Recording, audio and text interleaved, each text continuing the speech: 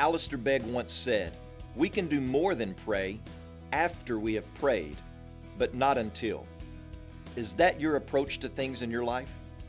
I wish I could say it was mine all the time, but I have to confess, I catch myself more times than not praying that God would fix what I've already stepped into. So may we learn together that the one thing we must do and do first is pray. Welcome to Day by Day. James chapter 5, verse 13. Is anyone among you suffering? Let him pray. Is anyone among you cheerful? Let him sing praise. We're about to finish up our study through the book of James, and James is going to end on the same note in which he began, suffering. Well, why does James spend so much time addressing this issue of suffering? He talks about suffering in chapter 1 and then returns to the theme here in chapter 5. James focuses on this theme because many of his readers, they were in the midst of it.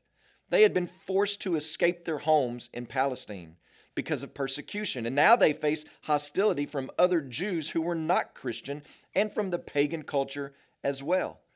So James asked the question, is anyone suffering?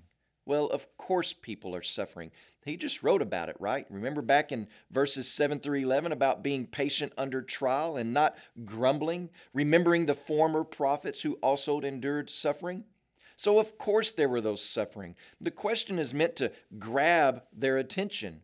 What should the sufferer do? Well, he should pray.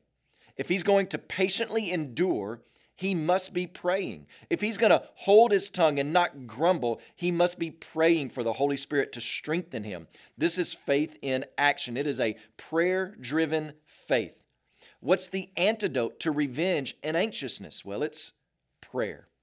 And hopefully, there were those who had a cheerful disposition in their circumstance, counting all things joy. This is not referring to those who are physically well, but those who had a spirit that was joyful. What are they to do? Just like the sufferer is supposed to pray for comfort, the cheerful one is to sing praises, thanking God for comfort given. One is to get on his knees, the other is to lift his hands. Both are forms of prayer. You can't go to the well of God's grace too much through the means of prayer. Today, please pray for Dennis Lopez and his family, our missionaries in Honduras.